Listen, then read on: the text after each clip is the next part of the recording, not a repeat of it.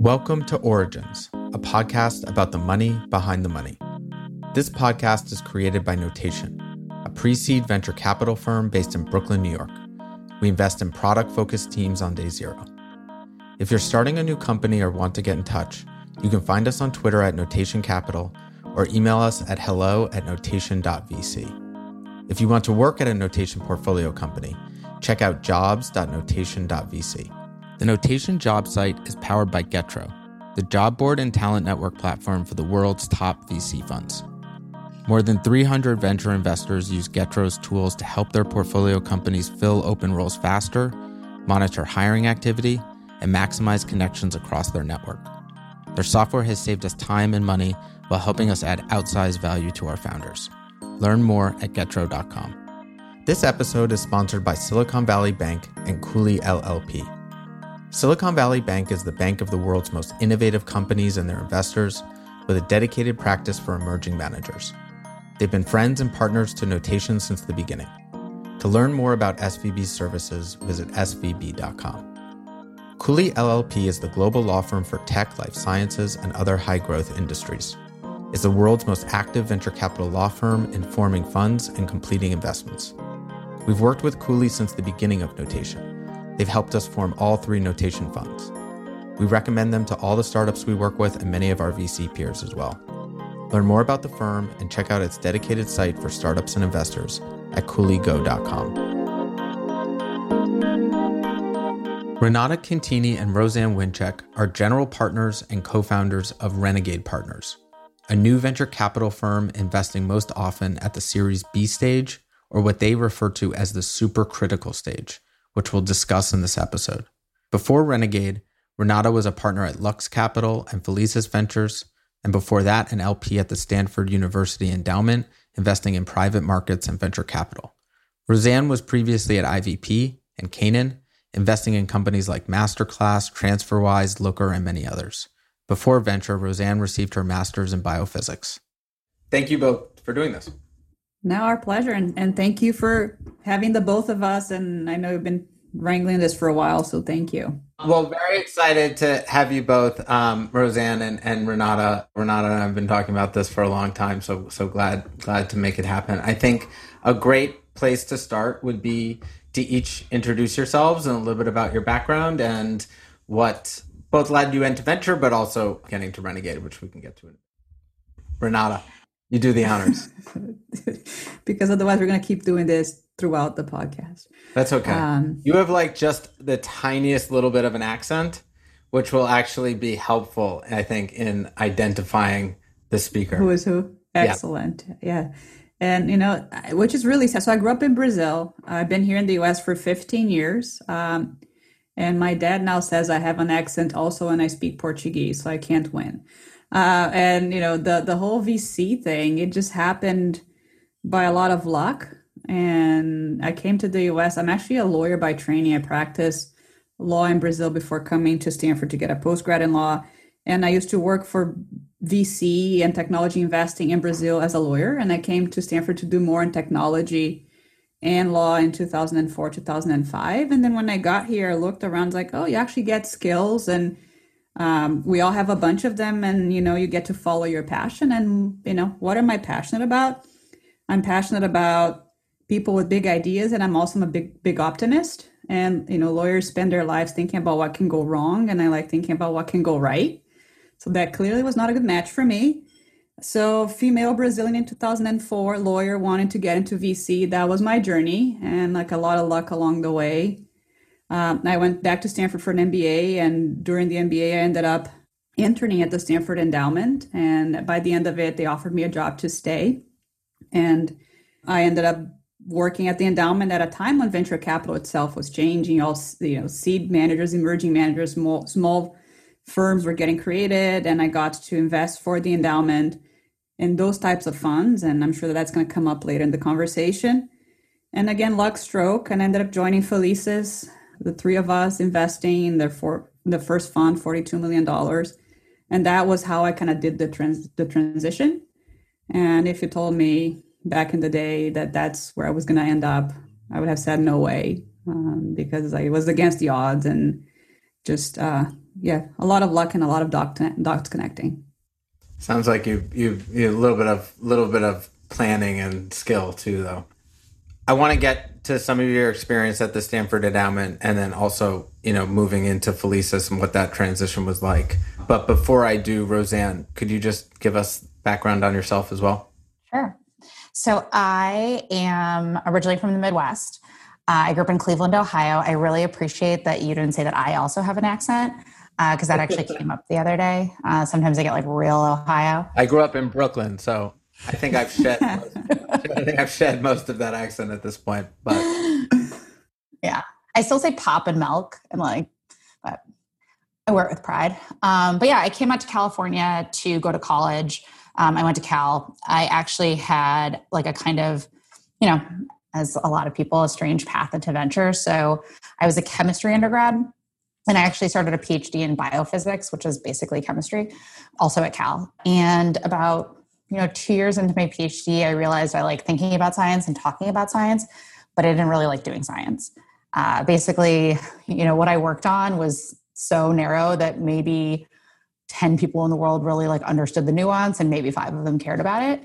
And, back then I was living, since I went to graduate school at the same place that I went to college, I like wanted to have a different experience. And so I lived in the city and commuted.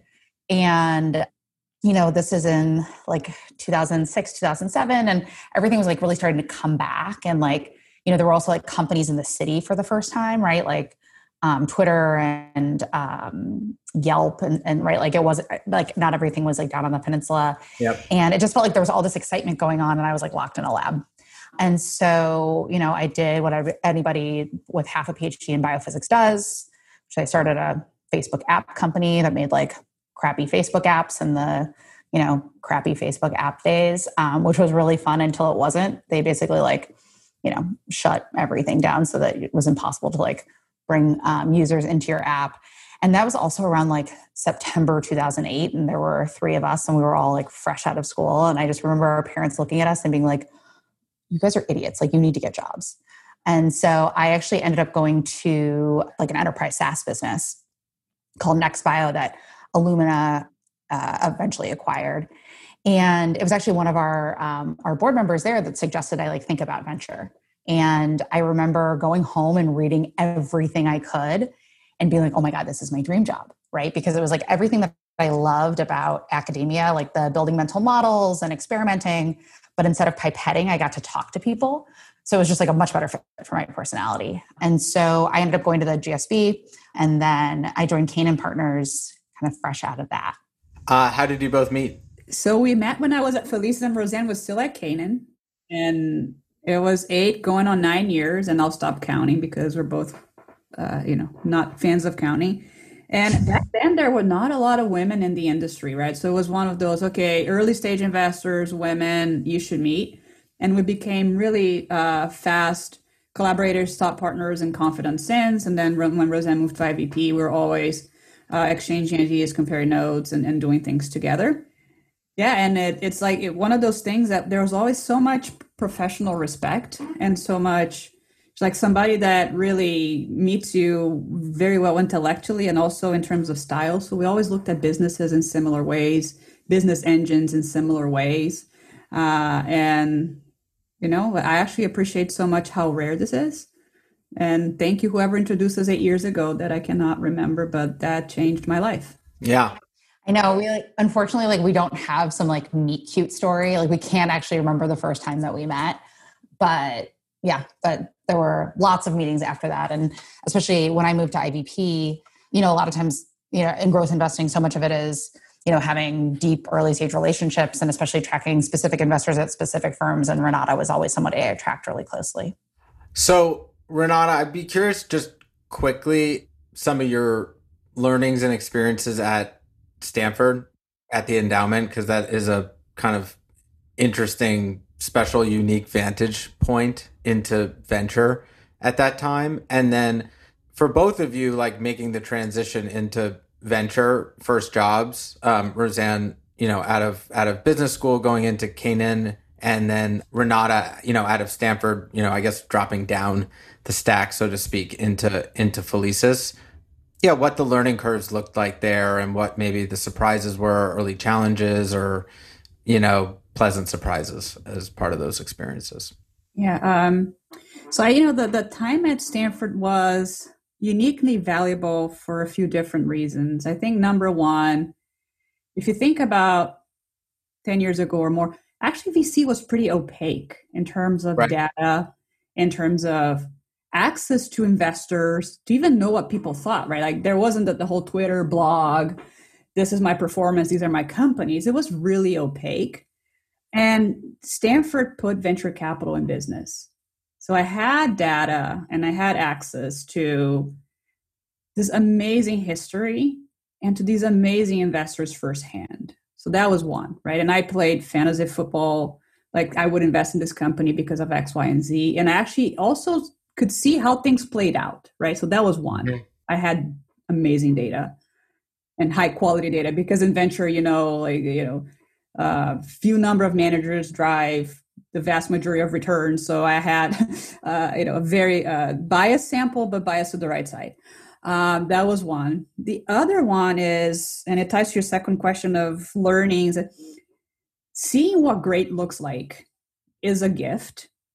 And sometimes it takes time in this career to see amazing founders, amazing companies, amazing performance, all those things. And I could actually, right, because like when we talk to the GPs of these amazing firms, they will tell you the trajectory of their best performing companies. They will tell you the thesis. They'll introduce you to those amazing CEOs. So I got a pretty early glimpse of blueprint for amazing. Mm-hmm. Right? Because I remember, like when you start investing, you can kind of say, "Oh, this is not interesting," or "This is not very good." It's the stuff in the middle that kills you until you hit enough balls to see amazing. Right. And I could see that early, and I'm very, very grateful for that. It was like, in some ways, it was like getting some of that like pattern recognition that's so important that you usually learn as a VC, but you were learning it like kind of at a, level up the stack across all of the VCs that you worked with. Totally. And I was always connecting the dots, right? And it's a bit like playing tennis. You got to hit balls, right? And you got to practice your arm. And if you kind of wait for, I do 2 deals a year type of model, 3 deals a year, it takes a long time for your pattern recognition to really kick in. So at number one, I started with, okay, let's look at the best performing venture portfolio in the world, the best managers. So like really that on steroids. And then when I went into Felices, which was super cool, I had been investing as an angel for 4 years. And we had data on over 100 companies. And the model of the firm was actually high number of portfolio companies when Felices first started. So I actually got a lot of great data and a lot of just like I practiced that hitting the ball so many times. And that was amazing. But then back to Stanford, the last piece of why that was incredible, it was right place at the right time because venture was changing. Yep. Seed became a thing. And what is this thing? And why does the world need another venture capital firm? Right. And, there were Andreessen Founders Fund, First Round, Felice, all these firms that, back then were 12 getting started coming in, Stanford was a natural place of conversation. And the big aha was, wow, you got to look at what's changed for founders. Because if you thought, the existing managers always win the best opportunities and money, right? It's only a money type of arbitrage, new would never happen. So that whole product market fit changing and becoming cheaper to start, you could be in business with $500,000, $1 million, but then you needed to figure it out in a year and a half. And these new firms really understood new challenge for founders equal new opportunity. And that was a big tectonic shift. So right place at the right time for me. Early learnings at Canaan, Roseanne? Yeah. I feel so lucky to have kind of gotten to like grow up at Canaan, like working so closely with Maha Ibrahim and Deepak Kamra. And I just remember when I joined, like Maha was like, you're going to be drinking from a fire hose. Like this is just a fire hose and just like see as much as you can. Because, I had a bunch of friends that were all joining venture at the same time. And, not all of them are here today. And, Maha was very much like, relax, wait for your pitch and just like see as much as you can, right? Like sit with as many partners, seeing as many deals, working on as many like different things as you can. because right to Renata's point, like if you're only doing 2 to 3 deals a year, it's really hard to build that pattern recognition, right? But like if you actually get to like just dive in and work on a bunch of stuff, it's actually a much faster way to get up the learning curve. And I was frustrated because like my friends were like off doing deals. And I was like, I want to do deals. It's time for me to do deals. And she was like, pump the brakes. And that was amazing, right? Because like really I got to spend like a couple of years just like really deeply learning.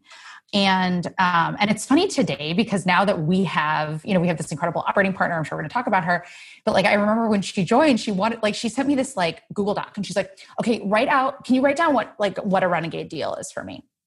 And it's one of those things of like, well, like sometimes it's this and sometimes it's that, because like, if you think about it, like a company is like this like hyperdimensional object, right? And you're trying to like understand, if it's interesting, and every company looks different, and, different companies are valued in different ways and different metrics, play out in different ways.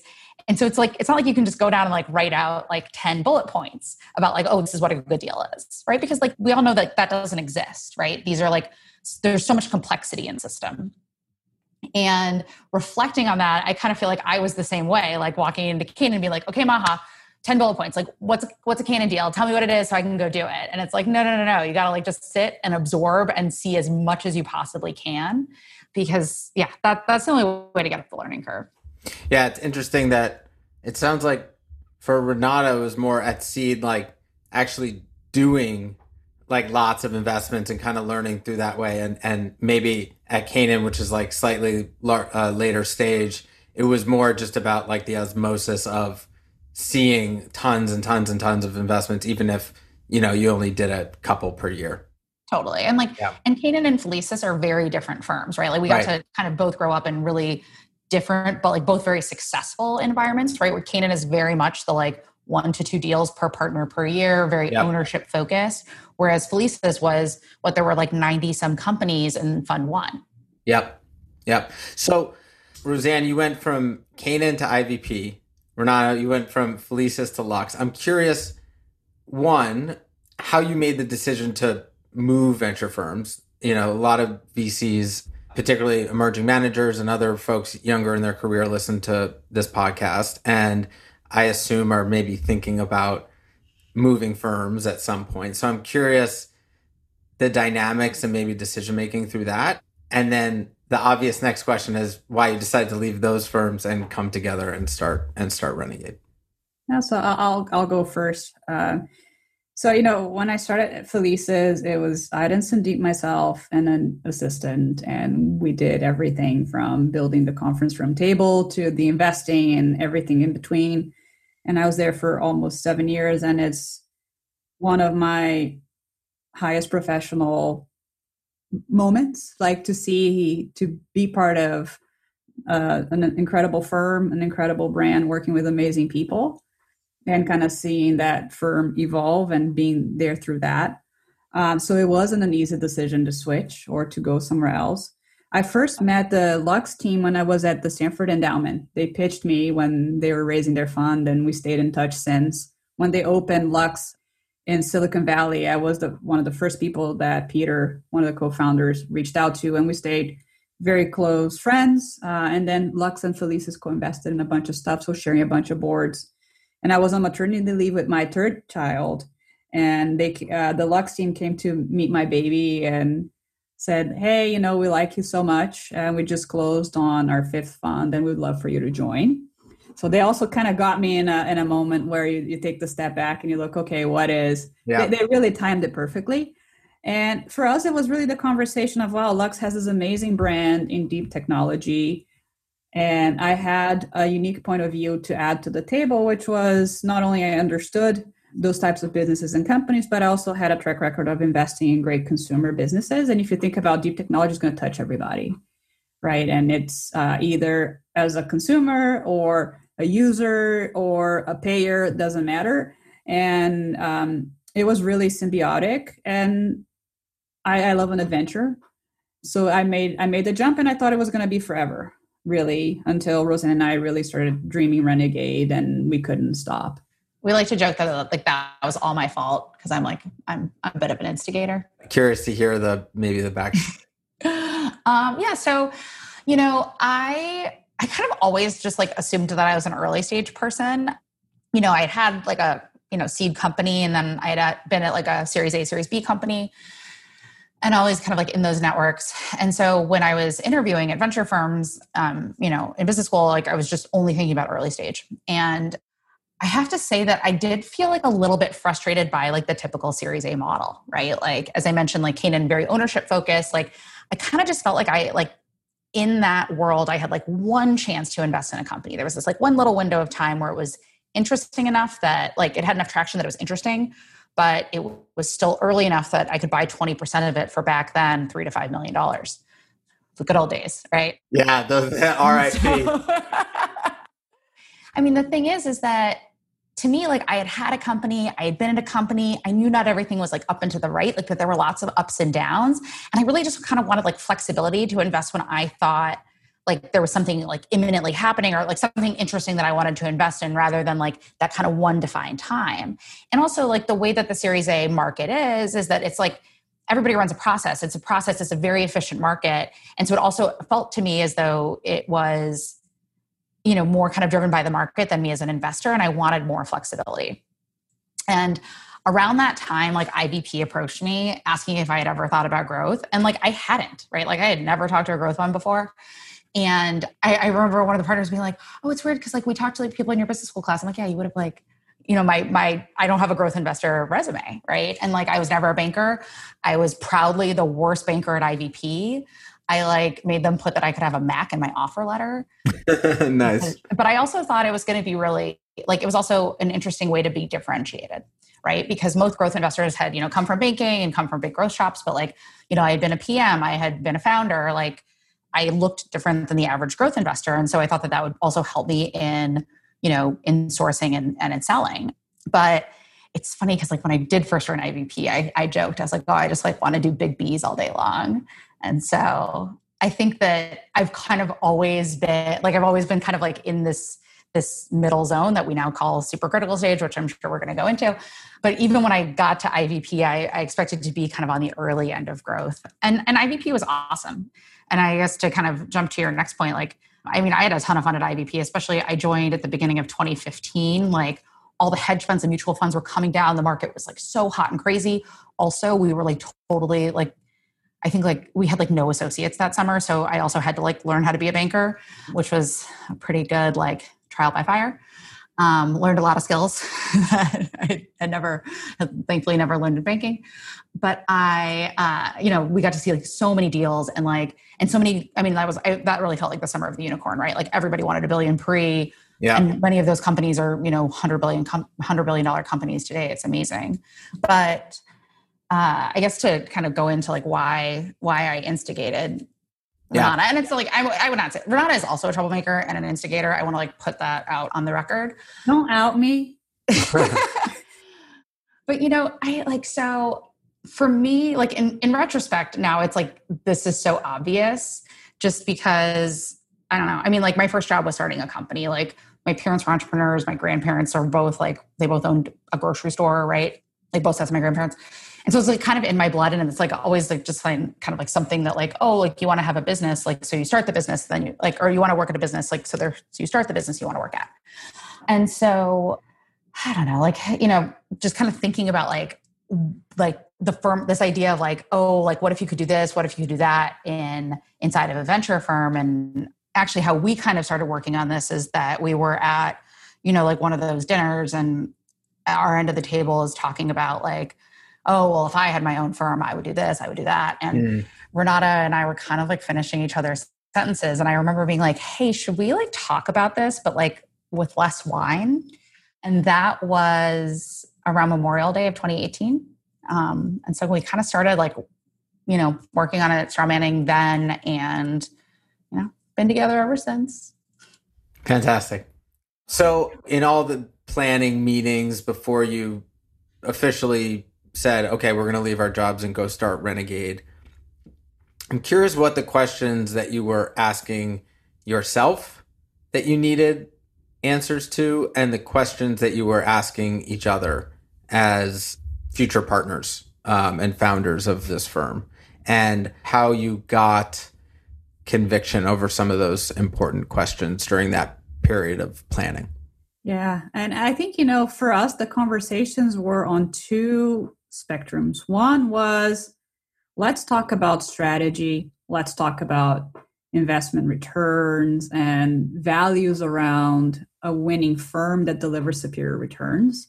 So like very early on, we were sharing track records. Like we were really in the sense of like, these are the things I've done. This is me as an investor early on, and getting a really good glimpse on each other's strengths and all of that, because that we were investing in each other, right? And we came from a place of tremendous professional respect and all of that, but kind of, okay, this is also what I'm strong at, and understanding as an investor what each of us brings to the table. And we realized very quickly that we had a lot of overlap in the way that we looked at business engines, but our areas of focus were different. So in terms of, for example, transportation, I was looking at things like cruise automation or Swift navigation, which like stacks into autonomous, and Roseanne did Keep Trucking. Like we're both looking at transportation and what was changing in transportation, but we actually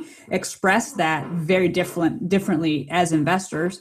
That was one piece of it. And then really going like, okay, if we're going to build a firm, how do we differentiate and how do we win the best deals? And that's where the realization of, wow, scaling companies now is different than it was before. And it's not on the revenue front, it's not on the capital front, is on the organizational side, the people side, because you need to build a really amazing group of people that hires the best, retains the best, and can actually deliver financial returns, not only today, but for years to come. Like you need to really show investors that to unlock growth capital, not only you have a market size that is large and all those things, but you need to be an organization that can truly scale and win. Mm-hmm. And we said, wow, this is a new challenge for early stage companies, that, okay, you figure out your product market fit, then you need to figure out, can I scale my org? And it really reminded me of the what I saw at Stanford, which was like, wow, product market fit change, like tectonic shift and a founder journey.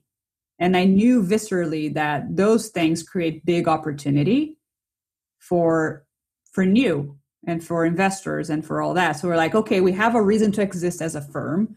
And then the other piece too is like, let's understand how we can be the best partners to each other and to build a really like an amazing winning partnership. So we have a coach for our team and for ourselves. And this idea of we operate like a company, and I'll let Roseanne talk a little bit about that too, because like it's a pretty important piece of what we think. But we really were thinking IQ, EQ, and then before quitting our jobs, we have 5 trusted people who are in the industry, and we showed them the strategy and the deck, and we said, are we crazy? And they said, like, crazy enough that you're going to start something, but this makes total sense. So then we jumped. Yeah, and to Renata's point, like we're really big believers in like high performing teams and seeing inside of our companies like what a high performing executive team can accomplish. And so how can we actually build a firm that looks like that, right? Looks more like that, like looks more like an executive team inside of a company rather than a partnership. A lot of the inspiration for this was like, what if we could create a venture firm that looked like a company that we'd want to invest in, right? Because so many, like as VCs, like we tell our companies to do these things, but we don't do them in our own business. And I think that's like such a missed opportunity because it works, right? Like we see that there's this kind of like recipe for Silicon Valley success that, around like how you structure your team, how you incentivize people, the processes that you put in place. And so like, why wouldn't we want to do that too? To Renata's earlier point though, I will add on, it really was a lot of like on kind of how we decided to work together and partner. Like we understand like the biggest risk in this business is us, right? And like is our relationship. And especially, that I think that we've seen some big blow ups in emerging managers, people who end up like suing each other or they have to dissolve the fund because one of them gets kicked out, right? And so we took that really seriously, right? Because like we had great jobs, like, right? Like IVP is an amazing firm. Luxon is an incredible firm. We didn't have to do this, right? And so we really had to like believe in ourselves and each other. And a lot of that was like, as Renata mentioned, like, we hired a coach, really like we believe in that, like you need to be a super high performer. And so we wanted to approach it, as we would inside of a company. And, we did like personality tests. We used this exercise called the operating manual. We actually we posted on our website. Yep. But just to really understand ourselves and each other and our incentives, because that's what drives your behavior, right? And Renata and I turned out to be incredibly well aligned. And, there was there could be a version of this that I had gone through the same process with another person, and we would have gotten to the point of this isn't going to be forever, so we can't do this. What do you think, just to dig in a touch into the interpersonal stuff, what were maybe some of the scary questions to ask each other that you needed to feel aligned on, that maybe even felt a little uncomfortable going through that process, if any? I'm trying to remember the specific questions, but what pops out to me was that there were a couple of oh shit moments. For instance, I felt like we were sneaking around. And it's funny because actually when I finally quit, people were like, oh, do you have an anchor? And I'm like, do you think I would talk to, actually for both of us, it's do you think we would talk to LPs when we were at our old firms? No. What if that got back to them? Or what if LPs thought that these two people are leaving and the firms don't even right? No, right. I think there were a lot of things that came up like that where it's no, we are very aligned on right. Integrity here. But I do remember there were some oh shit moments. And I think kind of the one of the things that really cemented it for me is that when I was freaking out, Renata was oh, everything's fine. And when Renata was oh my God, I'd be oh, this isn't a big deal. We were definitely in some ways, we are very different humans, but we're also very complementary to each other. And when one freaks out, the other one's actually in a pretty good spot. Were those oh shit moments through the fundraising process? Yes, and? Yeah. Okay. I have a story about that if you want it. Please. So we had one, there was just a day where we got a bunch of bad news, from a bunch of different directions. And it was a really hard day, right? This stuff is hard, right? Lots of ups and downs. And actually from the work we had done, so when something bad happens or when Renata is stressed or she needs to work, she needs to work through it and be productive because that makes her feel better. I need to wallow, right? Mm-hmm. And literally because of that, that day I had my Uber drop me off at Whole Foods and I literally bought ice cream, walked home.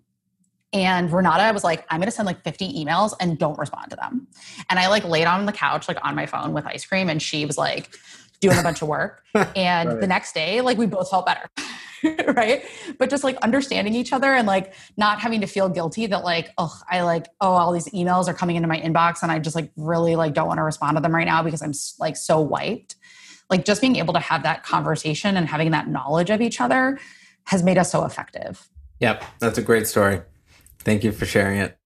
So tell me about Renegade. Sorry it took so long to get there, but I think the backstory is important and I think in some ways the most interesting piece here. But just overview on the firm strategy. And I'm curious because you have mentioned a lot of the operational details, both, strategy as a firm, but also, how you think about it from an organizational perspective.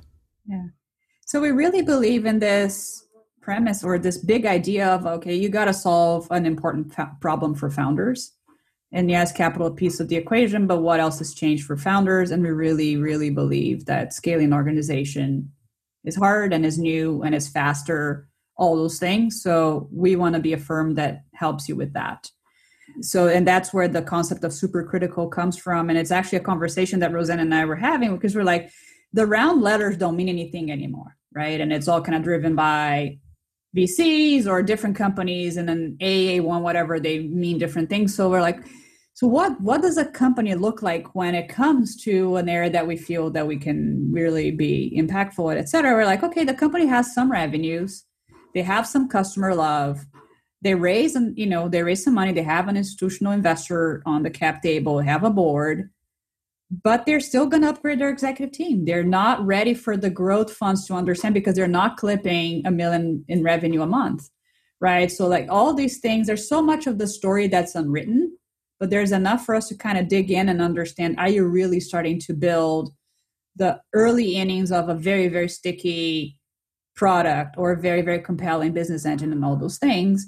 So we're well, they're early in some aspects, but they're also not raw. And then Roseanne's there's this stage in chemistry called the supercritical stage where, I'm sure I'm going to botch this, but things are gas and fluid at the same time, and neither. And it's called supercritical fluid. And we're like, yes, that's it.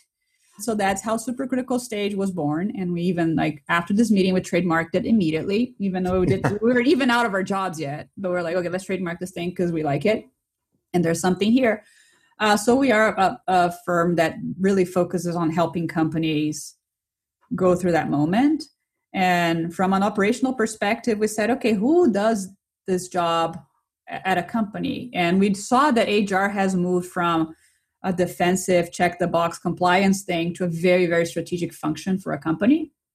And chief people officer is the function that kind of takes care of not only just the recruiting and culture, but also alignment of an organization to the business outcomes. And we're like, okay, a series, call it, A1, B company cannot be competitive attracting a great chief people officer just because they're undersupplied, but we can. And we have this amazing woman called Susan Albin who joined us as a partner, and she's our chief people officer. She was a first GM of Uber Eats, created that business from 0 to 100 million revenue in less than 2 years. Then she went to Zoom Pizza to be their head of talent and culture. She joined when there were 30 people. She left, there were 600. So she's operated in fast-growing, high-scale organizations, and she's lived firsthand the biggest problems that workforces are facing today. Right. So at Zoom, she had people that literally were cutting and delivering food to people that were building robots and computer vision scientists. Company that spread all over the US. And so distributed, remote, different work profiles, all those things. So she's an amazing resource to us and to our companies that can really help companies think through the strategy of building and growing an org across many, many questions. I have to say, I was like lolling when you told the supercritical story because it just is like us at our cores or like our pasts. Like I was like, oh, here's a chemistry term. And you're like, here, oh, let's trademark it. Yes. Old habits die hard. I'm like cracking up here. So roughly speaking, you would describe as your stage is typically like late Series A, Series A1, and Series B. Which is pretty interesting because, you have all the multi-stage funds, obviously, including, IVP and others. But yeah, there are not too many that come to mind as really focused on that category.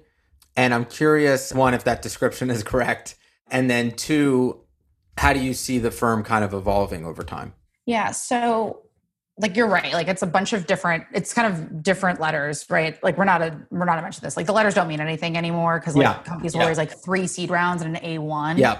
So how we think about it is, kind of early revenue, maybe all the way up to $1 million a month, like 20, 30, 50, maybe all the way up to 100 employees, raising rounds that are 10 to 50. Yep. But there's like already been institutional capital. So kind of like, right, not like a true like Series A, but not a growth company yet. And, to be honest, like one of the things that got me really like going on this was that, at IVP, I loved meeting companies like when they were way too early for us and getting to know them over time. And often I get to see around and I'm like, oh, I'm so into this company, but like, it's not a fit for us yet. And they'd be like, okay, so like, who should I talk to? Mm-hmm. And like, each time it would be like a head scratcher, like, like who's going to do this? Cause it's not an A, but it's not like quite a growth round. But the truth of the matter is like, you can't build a firm just based on gaps in capital, right? Because that's just like arbitrage. Like our market is so efficient. People will like fill that up right away. Right. And so really like to Renata's earlier point, like what we thought about was like, what has like significantly changed for companies today? And the truth of it is that like tech companies can be bigger than ever, right? Like Shopify and Zoom are both $100 billion companies. Like, I don't think anybody put that in their model. I mean, obviously, like COVID has sped all of this up. I think what we're realizing now is that like we've kind of frankly been underestimating the TAM of tech. But at the same time, like in order to be a successful public name today, you have to be big, right? Because the vast majority, like all the retail volume, like the vast majority of volume goes through indices and ETFs, right? And if you're a subscale public company, like you don't get that access, right? So you're very thinly traded. Anybody can move your stock. Like that's a terrible place to live. And frankly, like I believe that is like the problem that the growth market has like really solved, right? Is that like it sucks today to be a subscale public company, right? Like, you know, back in the bubble, like in the late 90s, early 2000s, like companies could go out with $10 million of revenue. They could be $100 million market cap companies. Like that doesn't exist anymore. And I actually think it's because of the structural way our markets have changed, right? Like we don't have the same analyst model. So if you're a small name, you don't get analyst coverage. And like most of the trading happens, at the high end. I mean, if anything, we're seeing that, right? Like how much of the NASDAQ are the big four tech names. So, we saw that there was this like fundamental shift, right? Like the TAM of tech is bigger than ever, right? Like the opportunity size is bigger. Companies can be bigger. The impact they have on the world is bigger than ever. And like, that's exciting. And that's so juicy. Right. And like, frankly, like that's different, right? Like when Renato was at Felicis, like people would talk about like, $100 million acquisition from Google being a big win for seed investors. That was. And like now, like if somebody like is like underwriting that, even at the seed stage, it's kind of like, right. Like that's not what they're looking for. Mm-hmm. So companies can be bigger than ever, but that means they also need to be bigger than ever. And that was where so much of our thesis, like around, helping organizations scale, like came from, right? Because like, I saw this again and again at IVP. We'd see these amazing companies, right? That had like incredible financials, amazing product, like customers loved it, but like you dig in and like the organization is just so raw. And it's just because like this is all happening so fast. And you go from like being this like early stage company to being a big company so quickly, right? Like Hims launched 3 years ago and like now they're going to be public, right? Like it all happens so fast today. But like we're just big believers in like laying that foundation, building that infrastructure, building the processes around like scaling people is like such an important thing to build at that point because it can give you so much leverage, right? And if you do it wrong, we see great public companies that are mired in lawsuits today because of people issues, right? And it's not because they're bad companies or bad people. Like the road to hell is paved with good intentions, but it's just because like this stuff is really hard and it's easier to get right when you're smaller. You both have lots of previous experience inside venture firms, raising capital, in Renata's case as an LP. I'm curious if you can speak to it, like how you began to have maybe the early conversations and how you went about the fundraising process itself. Yeah. So I think, for us, the first piece of it was to be very, very crisp on, we really believe that we're building an organization and an institution and a firm that performs like a company that we're really excited about. But also we needed to make sure it's like the real estate market, right? Like you need to have an amazing house in an amazing location. So like really understanding to the differentiation around the supercritical stage and was that deep enough? Was it ownable by us? Because we very, very much believe in you need to be top of mind for founders for this thing to work or for any type of venture capital firm to be successful. So that was one piece, was really working on that differentiation and that pitch and the legs of that. And then on the actual conversations, so throughout my Stanford career, throughout Felicis that we've involved in many fundraisers, Roseanne at IVP and Canada. So we were lucky we had a Rolodex. Right. People that we could start with. And something that was really, really valuable were our GP friends that were actually really open and transparent with us, not just about who is, good LP or bad LP, but it's more like, okay, these are the people who move fast, or these are the folks that, they're not good for first close because they really, want to see momentum, or these folks who just talked to them, they're out of money for this year. So we could actually not only go through our deep Rolodex that we already had, and we were very lucky to have that, but also be able to prioritize and pre-qualify in a pretty effective way because our GP friends had been so incredible. And then also making introductions for us or putting in a word for us and saying, these are two people you should meet in case there were new conversations and something like that. And that went a really long way. And that's the hardest part, qualifying LPs. And yeah, the outpouring from the industry, like the help from the GPs was amazing, right? And especially I think we're so lucky in that we have kind of this people like Aileen and Kirsten and Mike Dauber, right, who had kind of done this, now they're on fund 3, fund 4.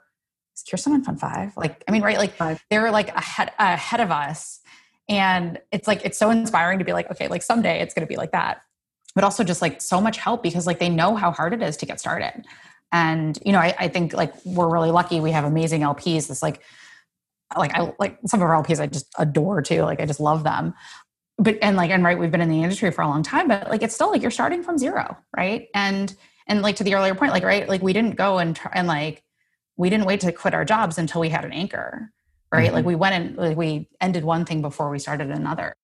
Even after all those experiences, any surprises? I think to me, the biggest surprise was actually what happened on macro. And the velocity of fundraising of other funds and increasing in size in the way that was even the LPs couldn't have predicted. So you would meet people early in May and they already spent for 2019, even though the closings hadn't happened, they were already allocated because like, oh, my portfolio is already coming back, or they indicated that they're coming back and I have no more to spend. So actually kind of gauging the market. And on one hand, experienced LPs that understand venture, that have done, you know, spin outs before, stuff like that, they understand you. But on the other hand, they also have a portfolio, right? So kind of figuring out who is in ad mode and who would be a right match to really be a good supporter. It took us some refining and some work, and we're very lucky that we have found. Yeah. But yeah. You guys are now in market investing.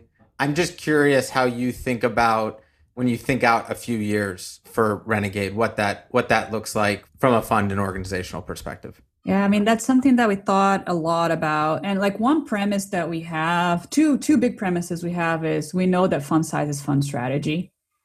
And we really are focused on the supercritical stage, and we want to have enough capital to be the companies that make sense, but not be a large AUM for the hell of it. And we also know that early stage returns don't scale, and we are an early stage venture capital firm, and that's the type of returns we want to provide to our LPs. So that is like big alignment. And so fast forward the 10-year vision in terms of team, in terms of helping companies, we will find what are other very high leverage, very surgical ways to help the way that Susan does. Very strategic, high leverage, very differentiated, very intentional. So, will Susan have another peer or something that does something different? Absolutely. What it is right now, we don't know. We're talking to our founders and our customers to know what that is. Yep. And on the investment team side, we very much believe in equality and alignment and making the best decisions, and Renegade coming first. So we have been talking to people about joining us. We have been long tracking folks. So it's not just Roseanne and myself, or it won't be. And we think that something like at scale, 4 to 5 GPs is like a number that feels right. I guess the one thing I would add to that is that, also like equal partnership is really important to us, right? Like incentives drive behavior. And I think so much of the pain that we're seeing in the industry around generational transfer is just that the incentives are so misaligned, right? And to Renata's point too, like, and I think a lot of that gets exacerbated when AUM gets very big and fee stream gets very large, and, firm strategy kind of gets fee driven because of that. And so, we want to be an equal partnership going forward, right? And I think it's actually a really healthy way to think about building our partnership, because it's not like we're going to give, have a bunch of people see if they like are good at the job and then have them churn out. But like, right, it's like we're going to dilute ourselves to bring somebody on that we think is going to be amazing and grow the pie for everybody. So yeah, long-term, like 4 or 5 equal GPs, having a ton of fun. Well, those will be very lucky additions. So congratulations to whoever that might be in the future. And thank you both so much for doing this. I really appreciate it, and very excited about what you're building, and congrats on all the good stuff so far, and good luck in the future. Thank you so much, Nick. This is so fun. Thank you.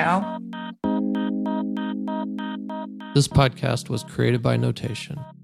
Notation is a first check venture capital firm in New York. We work with technical founding teams from day zero. Notation companies are always hiring. Check out jobs.notation.vc. You can also find us on Twitter @NotationCapital. Thanks to Cooley for sponsoring this episode. Cooley LLP is the global law firm for tech, life sciences, and other high-growth industries. It is the world's most active venture capital law firm in forming funds and completing investments. At Notation, we love working with Cooley and recommend them to all the companies we work with. Learn more about the firm at Cooley.com and check out its dedicated site for startups and investors, CooleyGo.com. We'd also like to thank Silicon Valley Bank. SVB is the bank of the world's most innovative companies and their investors. Their experts help innovators, enterprises, and investors move their bold ideas forward. Tap into the experience and connections of the SVB team for advice on strategic, operational, and tactical issues and limited partner insights. Silicon Valley Bank is a member of the FDIC.